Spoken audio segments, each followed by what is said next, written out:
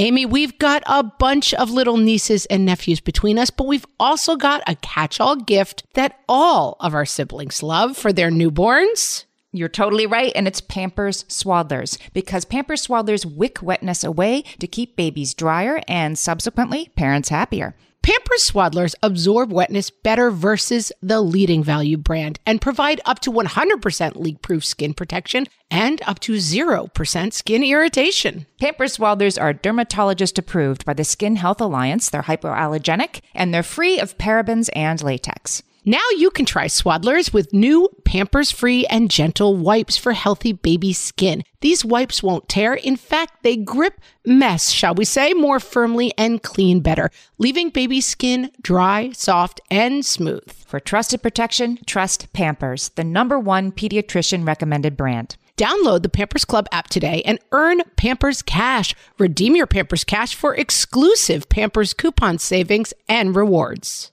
Only redeemable via Pampers Club. Pampers Cash has no cash value.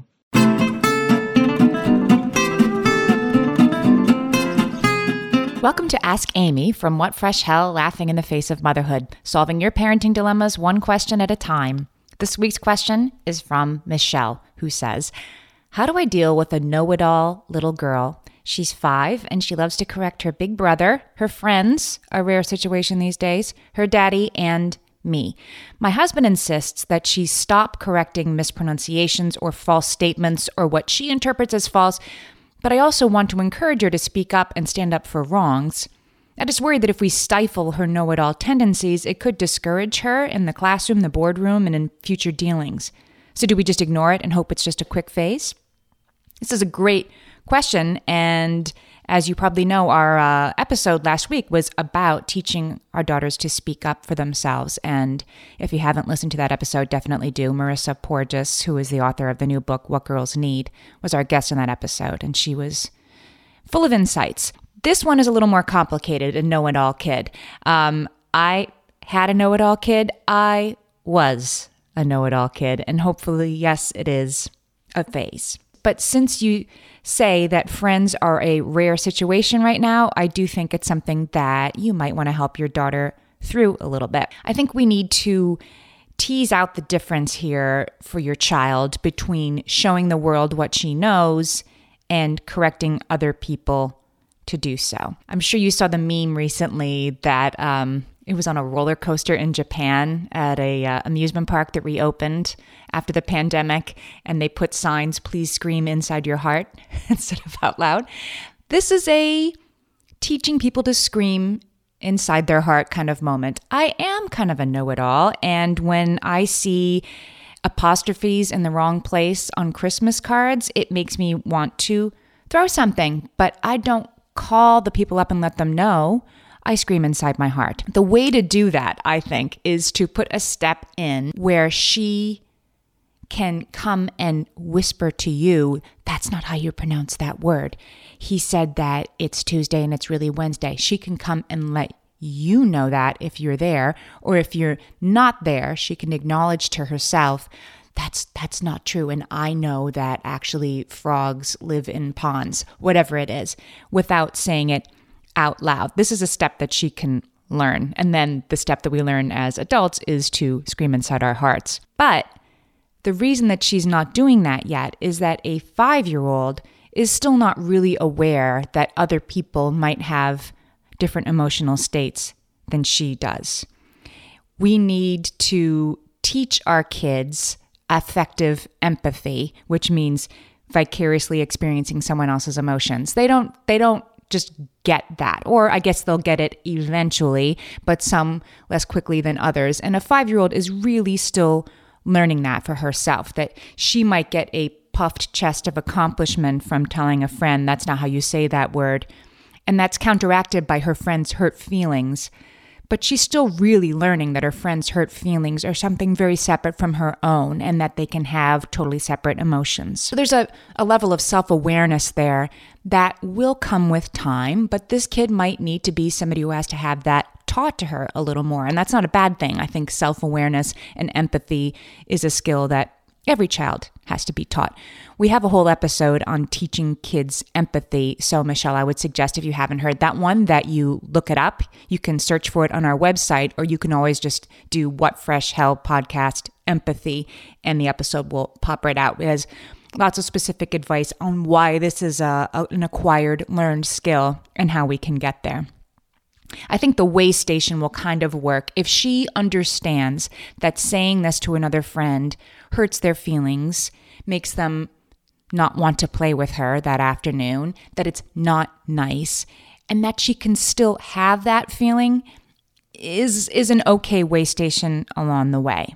Now, you talk about what happens in the future. She needs to self-advocate in the classroom, the boardroom, things like that. Yes, that's totally important. And as we learned last week, that is also a skill that needs to be taught. But even there are skills of diplomacy that need to be taught and learned, and that your daughter will need. She's going to need to learn to speak up for herself without ruffling others' feelings.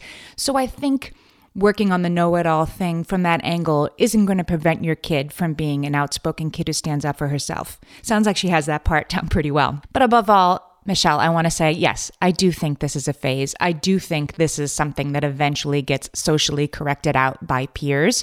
But since you were probably spending a lot more time with your 5-year-old daughter right now than she is with her peers, it is a chance for you to work on it. It might be a good opportunity for you to read to your daughter about bossy kids and how they're perceived and how they need to work on it. Harriet the Spy is a great one. It's probably still a little old for her, but another one I am thinking of is Sheila Tubman and all the Peter and Superfudge books that Judy Blume writes. She's a bossy, insufferable girl that Peter has a hard time with. And you might be able to talk to your daughter about that and why does she bother him so much and what should he do and how should he deal with her, and let the self-identification occur or not occur. Overall, Michelle, I think your instincts are right. Protect your little girl's right to speak out while also teaching her that there are more diplomatic ways of doing that and keeping some of the screaming inside her heart, if you feel me. Send us your parenting questions. We might answer yours next. Email us questions@whatfreshhellpodcast.com. Thanks for listening.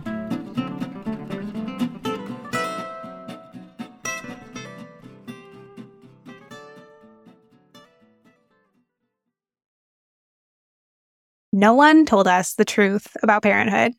Why? This is the podcast everyone needed before they had kids, because now that those little ones are here, there is a lot to unpack. I'm Rachel Shepardota, and I am your host for the podcast No One Told Us, where we tell the truth about parenting and let you in on all the stuff you really should have known about before having kids. I am the founder of Hey Sleepy Baby, but this podcast is so much more than sleep. We'll be diving into all the topics that you really care about and need to know while you do your best job raising those adorable, tiny humans. Our goal is to just make you feel less alone and less overwhelmed. There are so many things that no one tells us before becoming a parent, and I think that we should really pull back the curtain on becoming a first-time or second-time mom or dad to share the good, the bad, and the ugly. We'll have a little education, a little fun, and a whole lot of heart that goes into each and every episode. So join me and our amazing guests each week to hear us talk about what no one told us. Well, hey there, busy mama. Are you looking for ways to make your life easier, your home less chaotic, and at the same time add more joy to your life? My name is Deanna Yates, and I'm the host of Wanna Be Clutter-Free, a podcast all about letting go of the stuff we don't need in our lives so that we can focus on what truly matters. Don't worry, I'm not going to tell you to throw it all away or make you feel guilty about keeping something you love, no matter how many other people don't quite understand it. But I will give you practical and, more importantly, actionable advice so that you can make progress right away. And you won't just hear it from me. There are amazing guests too. It's like having your bestie in your pocket telling you it's okay to let go of the things that are not serving you and your family in a totally non-judgmental way. So join me over on the podcast where we can work on progress over perfection for those of us that want to be clutter-free.